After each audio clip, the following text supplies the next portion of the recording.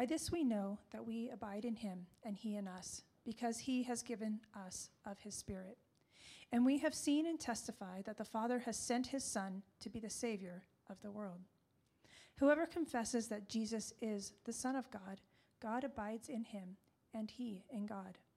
So we have come to know and to believe the love that God has for us.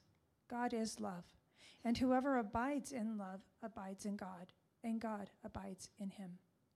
By this is love perfected with us, so that we may have confidence for the day of judgment, because as he is, so also are we in this world. There is no fear in love, but perfect love casts out fear. For fear has to do with punishment, and whoever fears has not been perfected in love. We love because he first loved us. If anyone says, I love God, and hates his brother, he is a liar. For he who does not love his brother whom he has seen cannot love God whom he has not seen. And this commandment we have from him: whoever loves God must also love his brother. This is the word of the Lord.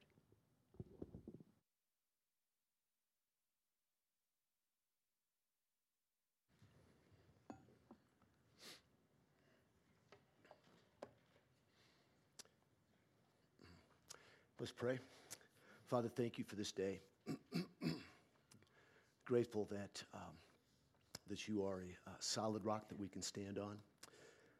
God, I pray that today as we open up your word, I pray, Spirit of God, that you would just bring it to bear upon our hearts. God, that we would be more in awe of your love for us, that we would grow in understanding and confidence in your love for us. God, that you would expose us ways where we're trusting in sinking sand and maybe other good things rather than trusting in your love to sustain us and to compel us to love others. And God, I just pray that you would superintend over this time, that you be honored and glorified. Pray, God, that we would be edified and encouraged. We love you, and all of God's people said, amen. Good morning. Give you a disclaimer. I kind of losing my voice. I didn't see that coming this morning. Second service, I was kind of stumbling through it. So I'll do my best with this water here and a cough drop in my pocket. But good to see you all. Happy Super Bowl Sunday. It's good to go Broncos. They're not in it, are they? Yeah. I don't know who to root for. We are who? Kansas. Did I hear that? Kansas City. I have a son in Kansas City, but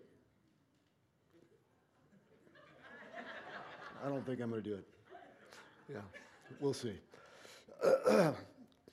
We digress quickly. So we're continuing our sermon series through 1 John, and it's been a great series. We started it back in September. We took a pause in December and then started it back up 3 weeks ago. And if you've missed any part of it, I'd encourage you to go back and listen. It's been really encouraging, good for my heart. If you're new with us and you're new in the last 3 weeks, you probably don't know me. My name is Dan. I'm one of the pastors here, and just great to have the opportunity to to be able to just bring God's word to us today. This sermon series in 1 John, we titled it "Blessed Assurance," and John's the purpose of this book is he's writing to Christians, and he wants us to have assurance that we are the Lord's, so that we can have maximum joy, that we can have an overflow of being loved by God to love others, that we would operate in confidence. And I've titled this sermon today, "The Power and Confidence to Love." And we've had several sermons on love. We've had, I think it's the fourth sermon that actually had love in the title. But it's a big deal. It's a big deal in God's word. It's a big deal in 1 John. The first and second commandment say to love the Lord your God with all of your heart, soul, mind, and strength, and to love your neighbor as yourself. It pretty much sums up the entirety of the law, Matthew says. So this Greek word, as Gordon talked about last week, this Greek word, love, is agape. And there's four other types of love that we're not going to get into, or three other types of love that we're not going to get into today. But I did a sermon back in September, or actually October 6th, that did an exhaustive study of these four different types of loves. all said that when John talks about God's love for us and our love for one another, he's referring to agape love. So I'm going to just spend a little bit of time, as Gordon did last week and did a great job on it, of explaining what agape love is. If we're called to grow in confidence of God's love for us, and we're called to love others, we need to understand what that type of love is. Natural man or unregenerate man, man or woman who is without a relationship with Jesus Christ, loves others based on the object being lovable. That we love others to get something in return. Without God's Spirit, we are prone to love others based on our need for others' affection or friendship or approval.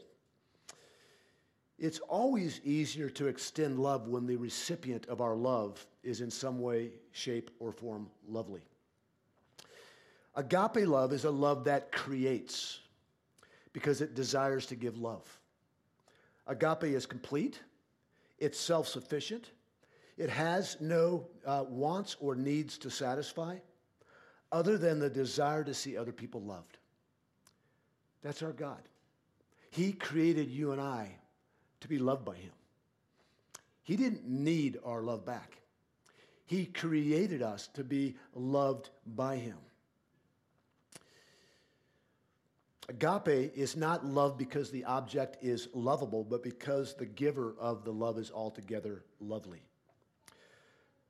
I think I talked about this book back in October. It had a profound effect on me. It's called The Four Loves by C.S. Lewis. And Valentine's Day is coming up. And if you're looking for a book to read together or listen together, we listen to ours. It's about a 3.5-hour listen in the car. It's a great book. It'll spur you on to understand God's love for you in a greater way and to love your wife or your husband in a more selfless way. But Lewis called these other three types, he had a name for these other three types of loves that I'm not going to go into. But we're going to talk about agape. And agape, C.S. Lewis said, is a give love, G-I-V-E. Agape is a love that gives everything to the recipient with no strings attached. Agape does not love to fulfill some type of need it creates in order to love. Agape is the way that God loves you and I, and it's the way that he wants us to love others. And the more that we understand God's love for us, and the more confidence we have of God's love for us, the more free we are to love one another without fear of rejection or expecting anything in return. But here's the problem, and this is the problem in my life, and I would assume it's the problem in your life. I've had a lot of people in my life that have loved me well, I feel like, at different times. It's been imperfect. But in fact, none of us have experienced perfect agape love from any human being. Some of us have experienced it in part from a parent or a sibling or a child or a spouse or a friend. But none of us have experienced selfless, giving, agape love perfectly and consistently from any human being, from another person. These experiences of not being loved perfectly and consistently perfectly, not being loved sacrificially, not being loved unconditionally, consistently, can lead to a fear of giving this agape love to others. Maybe the fear of giving this love and then being rejected, or that person not receiving your love. Over the years, I've learned to take some risks in loving people. And I don't know why it's so hard, but at times I don't often love because of fear that the love's not going to be received, or worse, that I'll be rejected. We have all had someone we love or have tried to love reject us or leave us. It might have been a parent that abandoned you. It might have been a divorce in your own life, maybe your parents' life. It could have been unfaithfulness. Someone died. Over the years, Nancy and I have had to consciously love people, knowing in the church, knowing that some people will leave the church. Sounds weird, but I'm just being honest with you. Like when we, sometimes when we can be afraid to get close to people, not knowing if they're going to stay around. And that can hinder all of our love. When we operate with fear, the fear of rejection, the fear of not being approved, it's hard to invest in other people for fear that they might reject or leave you.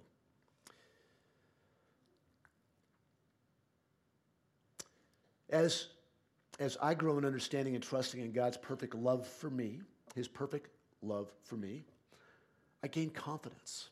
The more I understand, the more I taste and see that he's good. The more times I blow it and see that he's right there and loves me consistently. It actually increases my resolve to love him. It increases my resolve to love others because the one who loves me the most will never leave me nor forsake me. In this passage today, we'll look at the power and the confidence to love others. The power and the confidence.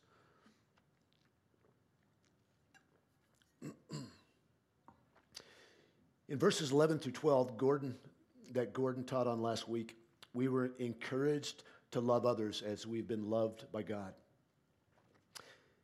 John in verses 11 through 12 gives us a pattern of sorts of loving others. He says in verse 11, "Beloved, if God so loved us, we also ought to love one another." Here's what he's saying. Is that all have sinned and fall short of the glory of God. That when we were unregenerate, we were enemies of God. That when we were running in the opposite direction. And that God in his kindness loved us. So therefore we ought to love one another. If God could love the likes of me, I ought to love others. Verse 12, no one has ever seen God. If we love one another, God abides in us, and his love is perfected in us. The more we love others, especially those who may be hard to love, is an indicator of God's love being perfected in us. And you're going to see this all throughout these scriptures, that God's love is perfected in us. And we'll talk about it probably more than you'd like. But God's love is always perfect for us. His love towards you is perfect on your worst day, and his love for you is perfect on your best day. When the passage talks about his love being perfected in us, it's us growing in understanding of his perfect love for us. You see, the more that we understand and gain confidence in his love for us, the more effective, if I can use that term, we're going to be in loving others. What his love being perfected in us doesn't mean is it doesn't mean that there are degrees or some type of trajectory towards perfection of his love. His love is perfect, and his love is perfect for us even when our love is imperfect for him, or when our love is imperfect for others. Verse 13, by this we know that we abide in him and he in us, because he has given us of his Spirit. By this, a growing in active love for one another is assurance that we belong to the Lord, and he abides or remains in us.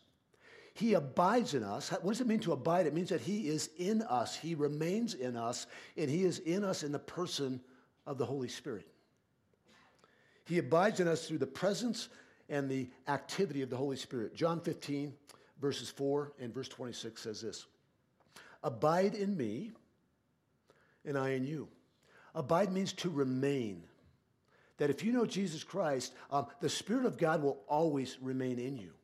But we're being encouraged here in John 15 to abide in him. There's action involved in that.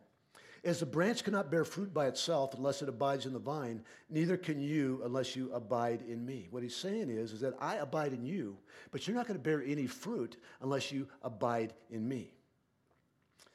And we'll talk about what it means to abide. But when the Helper comes, the Holy Spirit, whom I will send to you from the Father, the Spirit of truth, who proceeds from the Father, he will bear witness about me. Loving one another is impossible. Agape loving one another is impossible for the natural man or woman, for someone that's unregenerate. They're always going to have an agenda. That we can only love like God when we have God's Spirit in us. And we have God's Spirit in us at the moment of salvation. You see, when I remember that I'm indwelt and sealed by the Spirit of God, I can have increasing confidence in God's love for me and in His power to bear the increasing fruit of love for others, for others. God's Spirit gives us the power and the confidence to love as we've been loved by Him. Romans 8 says this, the Spirit Himself bears witness with our spirit that we are children of God. And if children, then heirs, heirs of God and fellow heirs with Christ. In addition to having His Spirit, John testifies in verse 14 that he encountered Jesus, the incarnate Jesus. He encountered Him while Jesus was on the earth and testifies that Jesus is in fact the Son of God, the Savior of the world. And the worst thing that can happen this morning, I'll just tell you right now, is that we're going over some pretty basic gospel truths. And it's these basic gospel truths that we have God's Spirit, and that Jesus came to be the Savior of the world, that actually, by marinating in those, give us greater understanding and greater confidence of God's love for us, that gives us the confidence without fear to love other people. So in verse 14, he says this, and we have seen and testify that the Father has sent His Son to be the Savior of the world. John is reminding believers that the eternal God sent Jesus, the eternal Son of God, to save the world. The one who said, I am the way, I am the truth, and I am the life, was God incarnate. That Jesus is the man, Jesus, the incarnate God. It's not a tall tale. It's not a vision. It's not hearsay. John, along with the other apostles, hundreds of disciples, encountered Jesus in the flesh. And now he testifies that the eternal God, who was with the Father in all of His glory, was made manifest to John and the others in that very first century. And we can stand on that today. It's important to note that Jesus was not merely a teacher or a helper or a prophet. He was, and He still is, the Savior of the world. He came to save all who put their faith in Him from the penalty of their sins. The world, Savior of the world, includes every tribe, every nation, every political party. Whoever confesses that Jesus is the Son of God, verse 15, God abides in Him and He in God. What's it mean to confess? What it means to confess is to acknowledge that Jesus is the Son of God, confessing that He is who He says He was, and He did what He said that He came to do. Romans 10, 9 through 10. If you confess with your mouth that Jesus is Lord and believe in your heart that God raised Him from the dead, you'll be saved. For with the heart one believes and is justified or declared innocent, and with the mouth one confesses and is saved. This is foundational in understanding the love of God. God so loved the world that He gave His only begotten Son. We are saved by grace alone through faith alone. If you're here this morning and you don't know Jesus,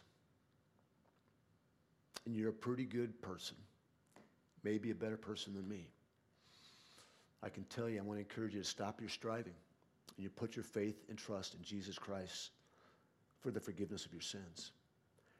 And brothers and sisters who have already done that, who are already in God's kingdom, it's the gospel that we stand in daily, being reminded that God is the Savior of the world and that He had you and I in mind when He condescended and took on flesh. We're saved by grace alone, through faith alone. But we're being progressively sanctified, meaning that our faith increases over time. We're saved once and for all, but our faith and our reliance on God's love increases over time. And it grows stronger the more we understand the love of God. Here's what the progression looks like. 3 steps. We're saved by faith. Saved by grace through faith. We come to understand our need to be saved, and we put our faith in Jesus for the forgiveness of our sins. We acknowledge and confess that Jesus is the Son of God and that we need him to forgive us of our sins. That's one, saved by faith. Two, relationship. You see, we're saved not just so that we can avoid hell. We have been saved not just from hell, but unto a relationship with the living God.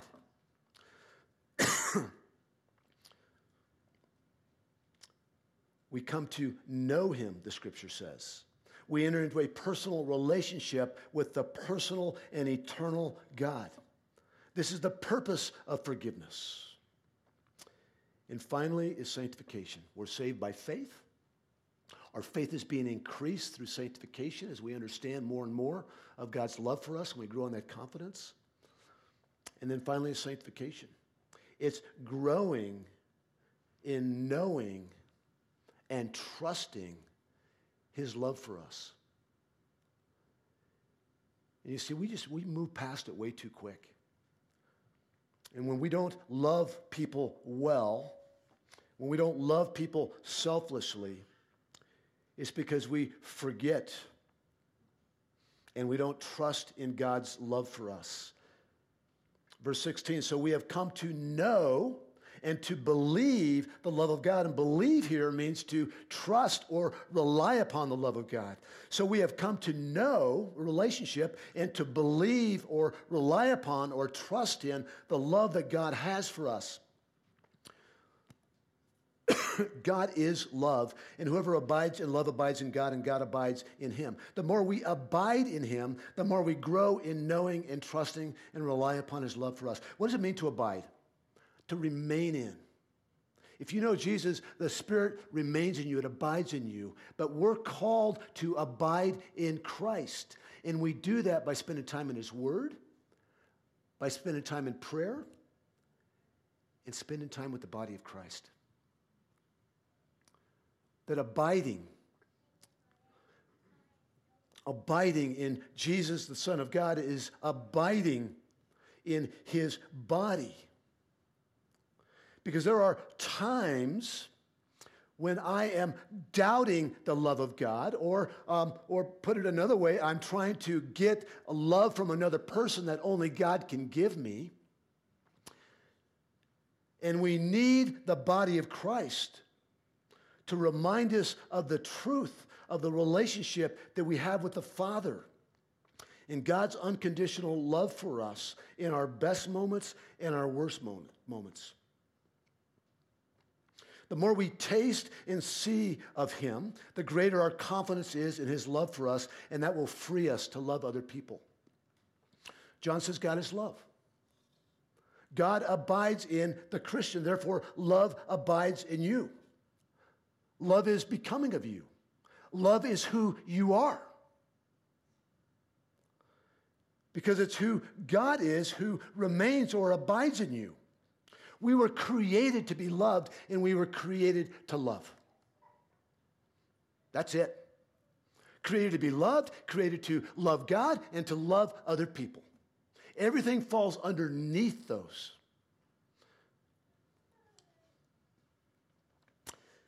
I started out that when we have not experienced perfect love, we tend to withhold love from others. So at the very least, we put conditions on our love for others to protect ourselves.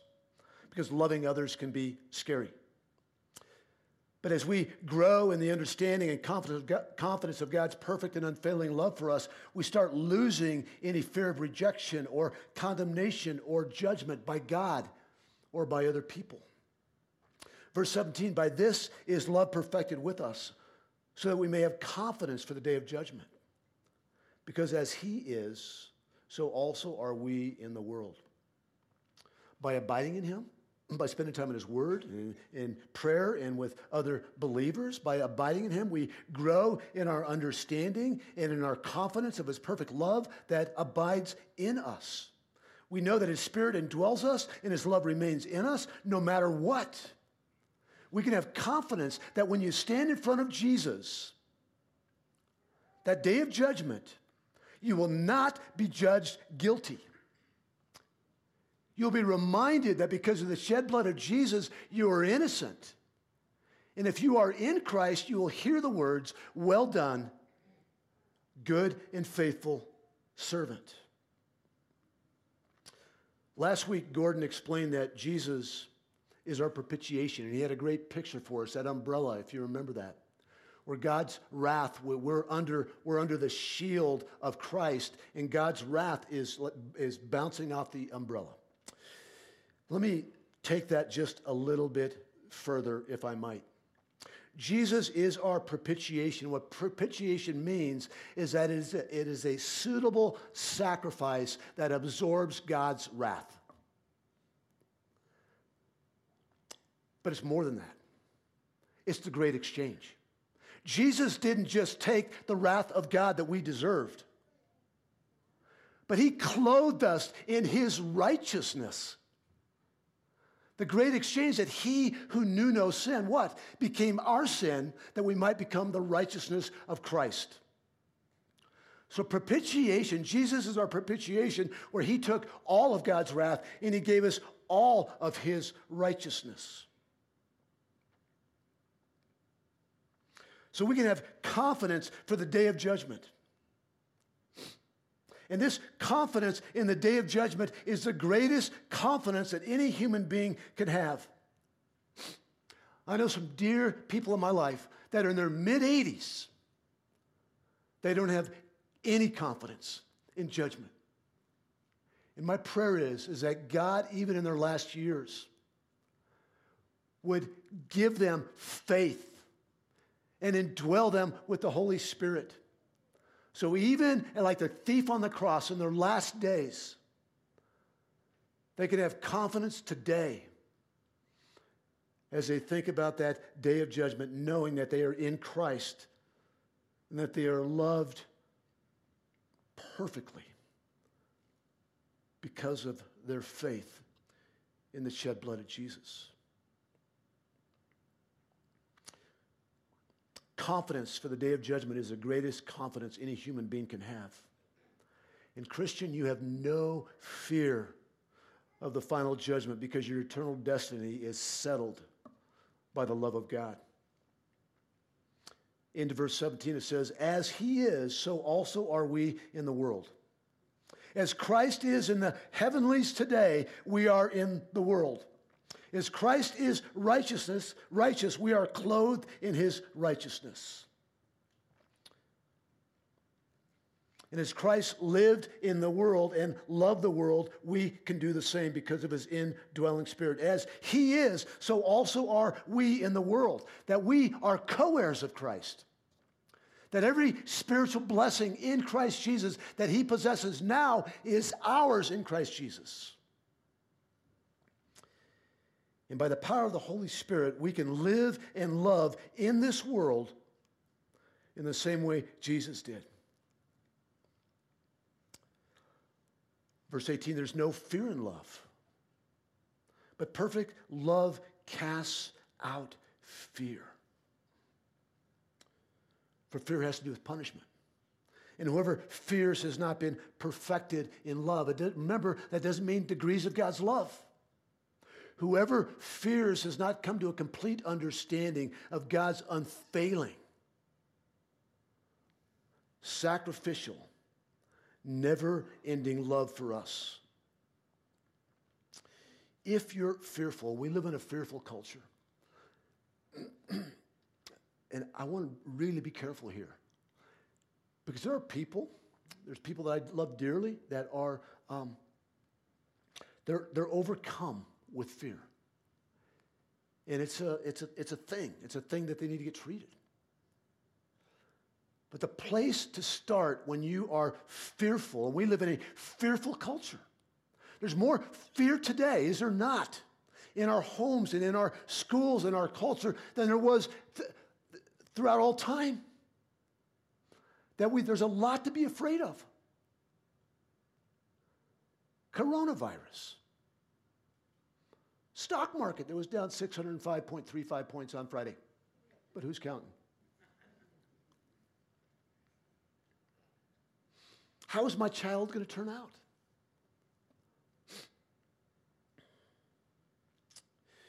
If you're fearful, particularly fearful of loving others, it might mean Just consider it. It might mean that you're afraid of punishment of some sort.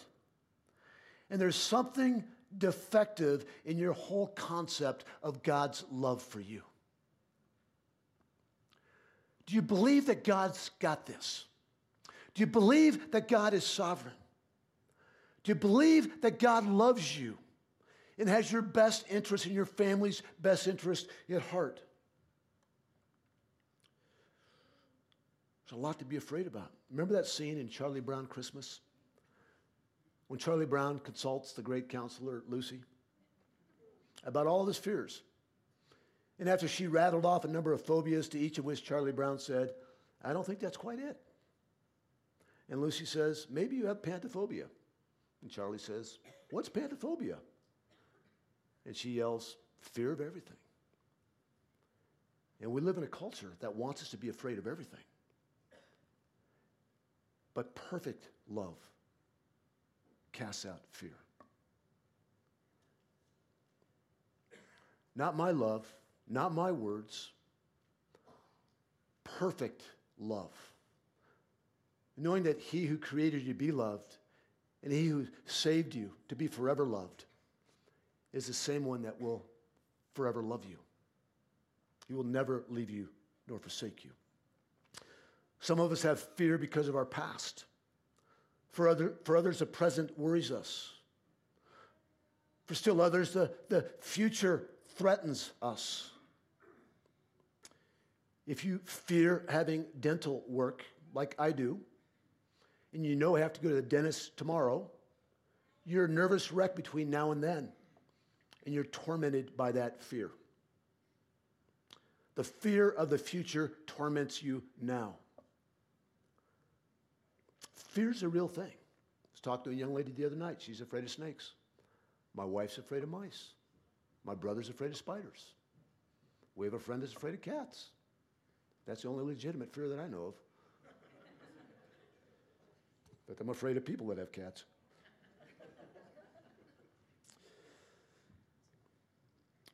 There's legitimate fears. And we may not overcome all the fears. But take to heart John's words here. That perfect love casts out fear. Romans 8:14-15 says this, for all who are led by the Spirit of God are sons of God. Remember, the Spirit of God is evidence, it's a sign, it's a seal of God's love for us. Verse 15 of Romans 8, for you did not receive the spirit of slavery to fall back in fear, but you've received the spirit of adoptions as sons who cry, Abba, Father. That's the God who loves you, who will never leave you nor forsake you. That we can call him Daddy, Abba, Father, who gives good gifts. And knowing and understanding God's perfect love for you and I squashes the fear of loving others. God's love is perfect, and it is making our love perfect, or perfecting our love, if you will. But let me say this. Natural man or woman, unregenerate man or woman should be afraid, should be very afraid. And there's some who don't profess faith in Jesus Christ who are not afraid.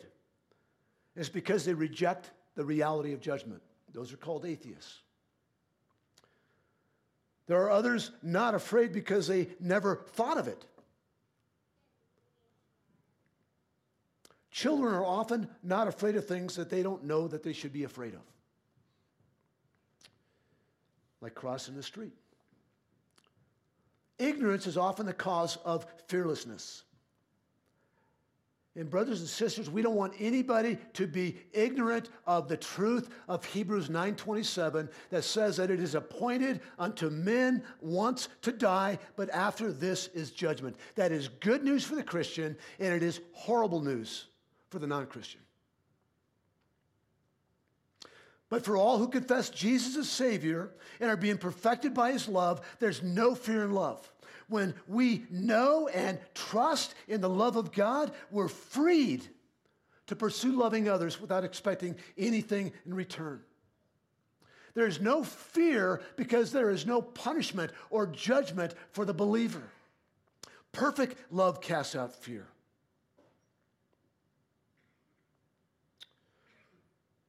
Your judgment, let me remind you, has already occurred at the cross. Your sins were judged at the cross. God poured out his judgment on Jesus for the payment of your sins. And when we grow in our understanding and confidence in this, we are free to love God and love other people. Has anybody seen the movie Free Solo? A few of you have? I can't believe I'm one of the first to see it in here because I don't like to be scared. I don't like heights. I don't like blood. Animated movies I get scared and cover my head. But I saw it just because my son-in-law was telling me about it, and I go, wow, like I want to know what makes this guy tick. So if you don't know the movie, the guy's name was Alex Hallhold. He was a professional climber. And he's free soloed, which means that you don't have ropes or anything like that. You just climb up the rocks. And he's free soloed some mountains or cliffs that are like 100, 200 feet. But he wanted to free solo the steepest and longest slab of granite on the planet, El Capitan. 3,600 feet of sheer cliff from top to bottom. And he wanted to climb it without any ropes. And so do you know what he did to develop his confidence? So that he wouldn't have any fear? The guy's kind of an idiot for doing it, if you ask me. I was scared. I was more scared than he was, and he was on the side of the rock. I was on the other side of the TV. Here's what he did. He climbed it with ropes. He got to know this slab of granite so well that when it came time to free solo it, he could climb it without ropes, and he knew for all 3,600 to 3,800 feet, I forget which one it was, he knew where every finger was going to go before he climbed it. He was so intimately familiar with it that it took away his fear because he had experienced it so intimately for 40 to 50 climbs. Confidence comes from abiding in the Lord. Confidence comes from us getting to know in deeper and more significant ways the character and the love of God. And the more that we taste and see that God is good by abiding in him, the freer we are to love others with reckless abandon. You see, love and fear are completely incompatible. This coronavirus made me think, it gave me a picture of a mom holding a child, her child, with an infectious disease. Not the child in a bubble, or maybe the mom was with the child in the bubble, but there's such love for this child that her perfect love for her child cast out her fear of being infected.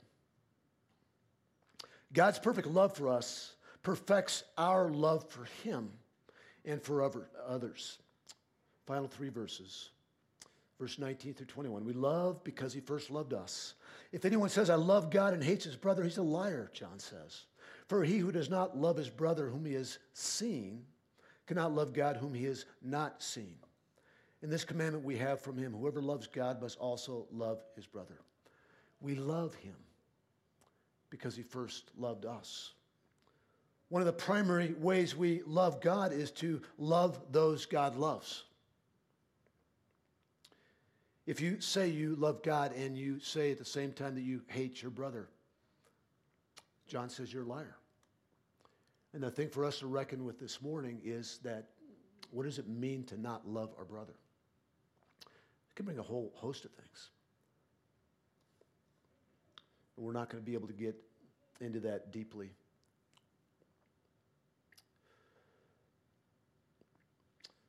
So to love others as God loves us, we need to understand and rely upon his love.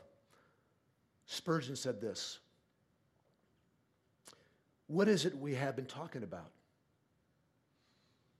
It is God's love to us. Get the thought into your head a minute, he says. God loves me. Not merely bears with me or thinks of me or feeds me, but loves me. Oh, it is a very sweet thing to feel that we have the love of a dear wife or a kind husband. And there is much sweetness in the love of a fond child or a tender mother. But to think that God loves me, this is infinitely better. Who is it that loves you? God, the maker of heaven and earth, the Almighty. All in all, does he love me? Even he? If all men and all angels and all the living creatures that are before the throne love me, it were nothing to this. The infinite loves me. And who is it that he loves? Me. The text says us. We love him because he first loved us. But this is a personal point. He loves me, an insignificant nobody. I disagree with Spurgeon on that point, by the way. That if you are made in the image of God, and every human being is, you are not an insignificant nobody. But the point stands. He first loved us. And this is the personal point. He loves me, full of sin, who deserved to be in hell, who loves him so little in return. God loves me. Do you believe that this morning? If we hate our brother, John says we don't love God, or we're not loving God. If we say we love God and hate our brother, we're lying. Verse 21, and this commandment we have from him, whoever loves God must also love his brother. There's no separation between the first and the second commandment. Jesus says this in Matthew 22, you shall love the Lord your God with all of your heart, with all your soul, with all your might. This is the great and first commandment. The second is like it. You shall love your neighbor as yourself. On these two commandments depend all the law and the prophets. By loving our brother whom we have seen, we are loving God who we have not seen. You ask, how do I love God today? How do I love God tomorrow? It's to love one another. The type of love John describes here is an active love. We don't show agape love by simply saying, I love you. It's a good start. Or by sending love letters. But Jesus came and tabernacled with us. He emptied himself, became a servant, became obedient to the point of death, even on a cross. That's the type of love we're to show one another, sacrificial. Showing love in actual conduct and behavior. And we're going to close with this question for you just to ponder tomorrow. Maybe I'll put these out on the questions tonight. What do you do if you're having a hard time loving another person? Can we be honest? Not everybody's lovable. Some people are easy to love. My wife's easy to love. Some people in our lives have hurt us, and we have a hard time loving them. What do you do if you're having a hard time loving someone? Well, first of all, you need God's power. And if you know Jesus, you have his Spirit. And you need to have an increasing confidence in God's love for you. And here's how you do that. 5 easy steps. Pray for them. Pray for the one whom you are having a hard time loving. My wife always says that you have a hard time disliking somebody or not loving somebody that you're praying for. It's amazing how God changes your heart. Ask God to empower you to love them, number 2. Number 3, abide in Christ. And by abiding, be reminded of God's perfect love for you. By sending his Son, by indwelling you with the Spirit, by taking the wrath that you deserve, and by having a living and active relationship with you today. Number 4, forgive the person that you're having a hard time loving. Number 5, figure out a way to serve them practically, expecting nothing in return. And if I'm that guy that you're having a hard time loving, you want to serve me practically, I like Chimney Park gift certificates. Let's pray. Father, we bless you.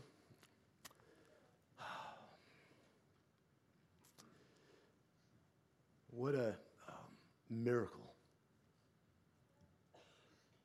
that you in your holiness and your justice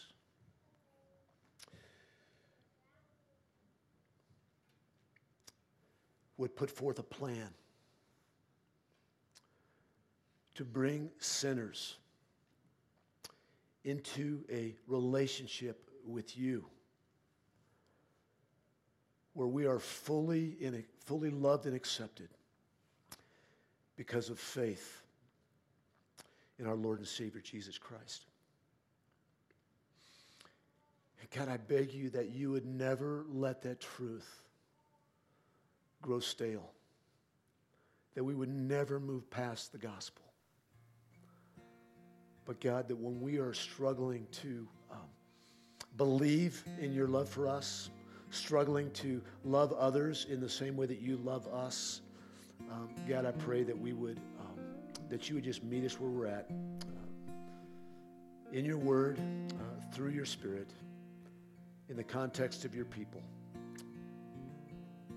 And God, if nothing else, that this church would be a light post of love, where we would soak in together your love, and then we would go out together, loving others as we've been loved, for your glory and for the sake of others. Thank you for loving us. And God, please give us the courage and the strength. Compel us to love you and to love others in return. It's in Jesus' name we pray.